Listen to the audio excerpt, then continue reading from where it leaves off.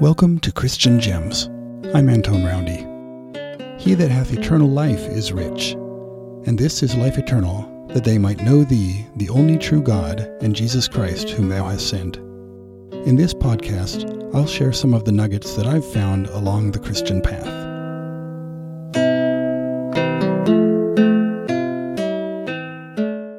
In Acts chapter 26, we read that after Paul had borne testimony of his vision of Jesus, he asked King Agrippa, "Believest thou the prophets? I know that thou believest." Then Agrippa said unto Paul, "Almost thou persuadest me to be a Christian." And Paul said, "I would to God that not only thou, but also all that hear me this day, were both almost and altogether such as I am." Just as King Agrippa, by stopping short of altogether accepting the testimony of Jesus, missed out on the blessings he could have received, we as Christians may miss out on blessings if we stop at almost in our gospel learning, activity, and conversion. In 2 Nephi chapter 28, verses 21 and 24 we read, "And others will he pacify and lull them away into carnal security, that they will say, All is well in Zion, yea, Zion prospereth, all is well. And thus the devil cheateth their souls, and leadeth them away carefully down to hell. Therefore woe be unto him that is at ease in Zion." I love the clarity of verse 21, where it says that if we become complacent in our gospel living, the devil cheateth our souls. What blessings are we cheating ourselves out of? What blessings are we almost receiving because we stop at almost? Do we almost hold family home evenings that are almost meaningful, almost all of the time? Do we almost read our scriptures daily, or almost ponder what we read? Do we almost pray every day, or almost listen for answers to our prayers? Do we almost pay our tithing? Do we almost visit our ministering families, or almost take the time to tailor our message and service to their individual needs? If so, like King Agrippa, we need to go a step further and altogether embrace the instruction the Lord has given us so that we can fully receive the blessings. Let me share a few examples from the scriptures of people who stopped at almost. The book of Ether tells about how the Lord led the Jaredites away from the Tower of Babel and was going to lead them into a promised land. In chapter 2 we read that, "The Lord did bring Jared and his brethren forth, even to that great sea which divideth the lands.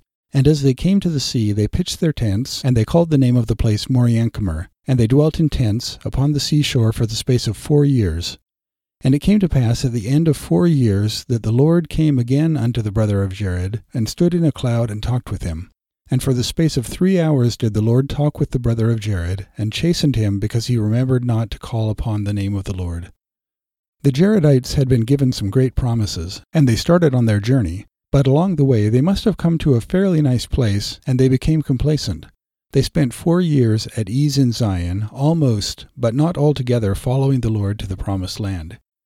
Until they altogether finished their journey, they could never receive the greatest blessings that awaited them.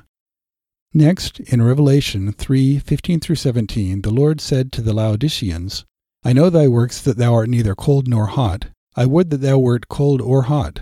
So then, because thou art lukewarm, and neither cold nor hot, I will spew thee out of my mouth. Because thou sayest, I am rich and increased with goods, and have need of nothing, and knowest not that thou art wretched, and miserable, and poor, and blind, and naked." These people weren't chastised for doing anything particularly wicked like the people of several other cities were in the book of Revelation. Perhaps they had been righteous, and had been blessed for their righteousness, but they stopped at almost instead of continuing to progress.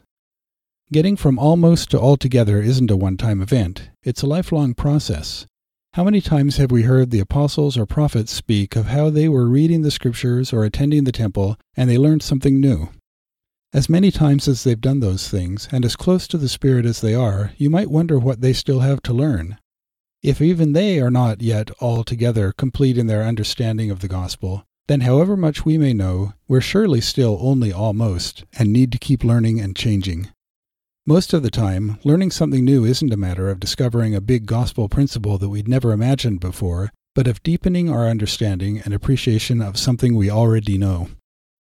When Elder Robbins of the 70 visited our stake when our current stake presidency was called, he shared with us several experiences he had had in the church and as a parent, and the gospel lessons they had taught him. The most powerful and memorable impression that I came away from that meeting with was that, as we seek throughout our lives to live not almost, but altogether as the Lord wants us to, our understanding of the gospel continues to be refined in ways that were completely invisible to us before. The core principles of the gospel are not difficult to grasp, but when we first learn them, our understanding is like large, rough stones. If we put them in a bucket, we can pretty well fill the bucket without much trouble. Likewise, it's not difficult to learn the foundational principles that form the great bulk of the gospel. But that doesn't mean we're done. The next things we learn are like adding smaller pebbles to the bucket, filling up the spaces around and between the main principles. Once there's no more room for pebbles, we may feel that we have a pretty good understanding of the gospel. And if we don't look closer, we may live our whole gospel lives at the pebble level. But if we do look closer, we see that there's still plenty of room between the pebbles for even smaller rocks, and then sand, and after that, water. We're not discovering new big principles. Instead, we're refining our understanding of what we've already learned. And so we keep on adding more and more to our gospel bucket. Like the apostles and prophets, in this life we will never grow beyond the need to continue refining our knowledge and perfecting our discipleship.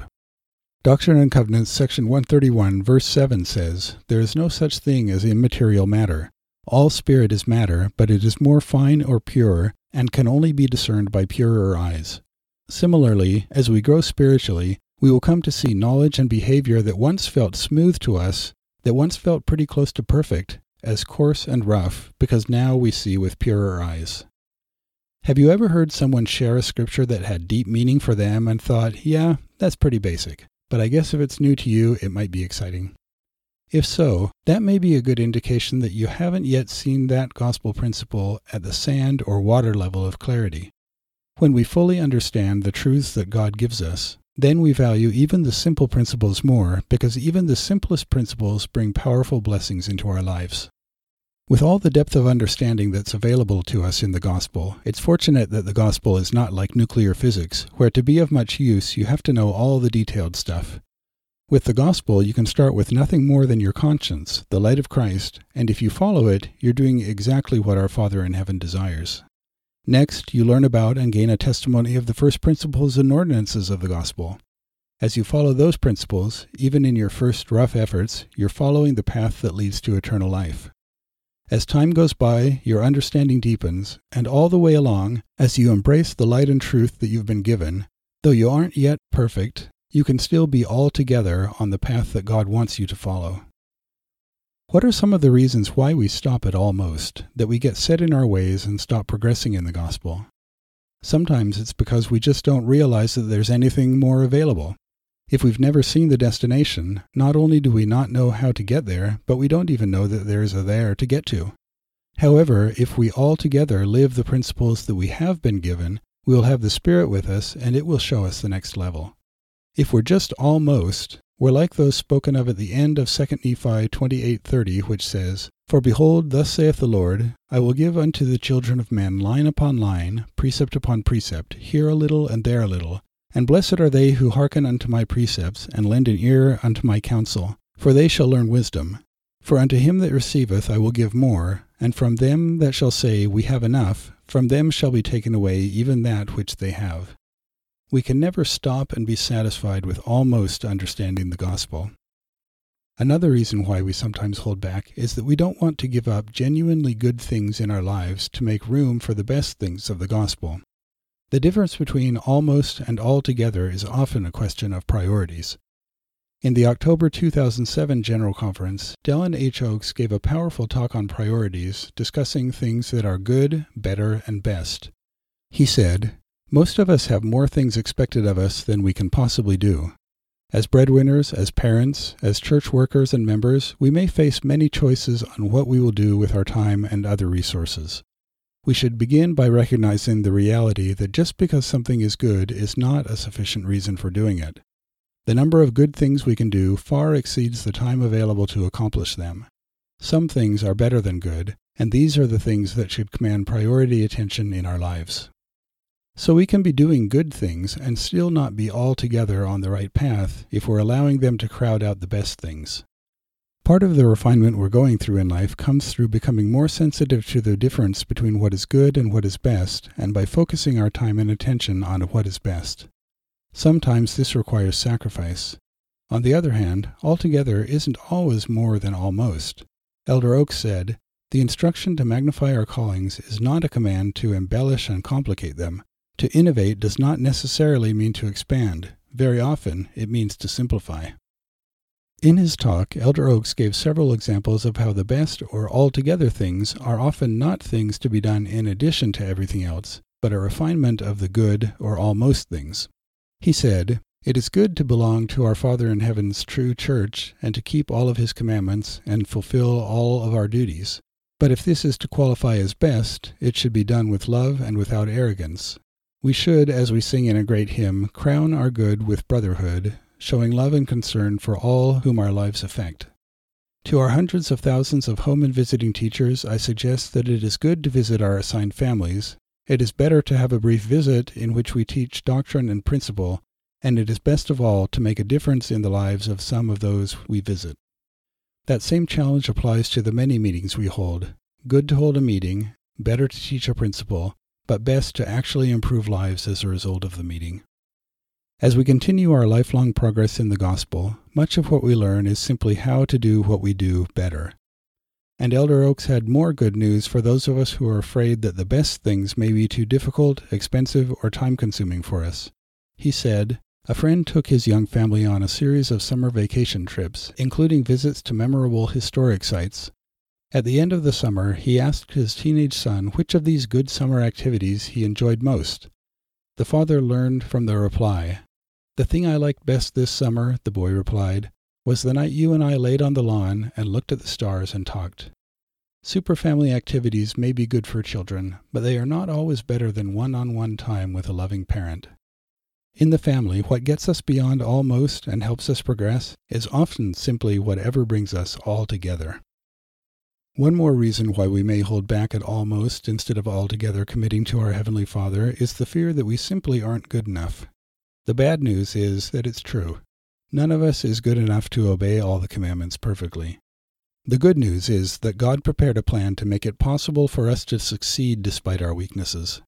We may not have the power, but through the atonement of Jesus Christ, we can be empowered to do more than we could ever hope to do on our own. If we stop at almost because of fear of our own inadequacy, it's because we have failed to understand the power that's available to each and every one of us through the atonement. I'd like to finish by mentioning a few tools we can use to help us continue a life of gospel growth, to focus on what's best, and to move from almost to altogether in our gospel commitment. The first is scheduling. Most of us have fairly well-established routines that our lives follow.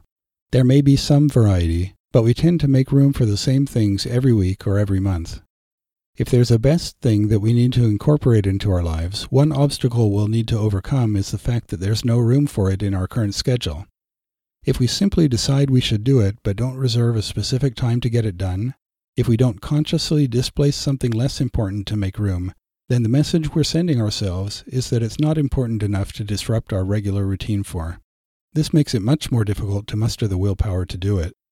If, on the other hand, we explicitly reserve a time for it, it's much easier at that time to simply do it. One example that has helped me in the past has been setting up a regular schedule for ministering visits, like the second Sunday of every month. There will be months when the schedule needs to be changed, and of course ministering isn't fully accomplished with a single monthly visit. But agreeing on a specific day goes a long way toward ensuring that regular visits get made, which goes a long way toward ensuring that the goals of ministering are accomplished. Scheduling enthrones important things as a part of the regular rhythm of your life. The second tool is habits. We often think of habits as bad things, but they can also be good. A good habit is simply a good thing that you've made a part of you. Things that are hard without habits, because they require the constant exercise of willpower, become the new path of least resistance once we've carefully cultivated them as a part of who we are. Like a child learning to walk, as we develop the habit, it gets easier, so then we can move on to learning new things and our lives can keep improving. The first tool, scheduling, can help us develop new good habits.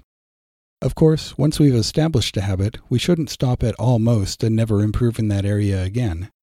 A person who has learned to walk can still improve that skill by learning to dance or develop an athletic ability. That's the refinement of the larger principle that brings even greater blessings.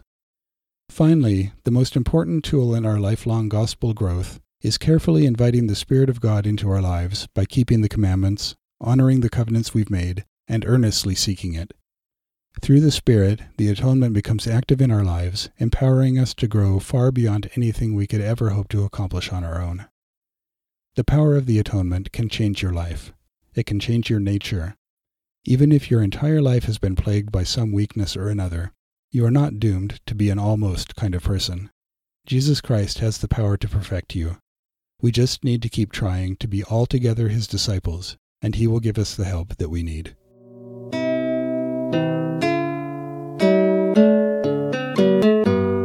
If you enjoyed this episode of Christian Gems, please share it with someone you know. You can also help the podcast by rating it in iTunes. Thank you, and may you find and enjoy the riches of eternity.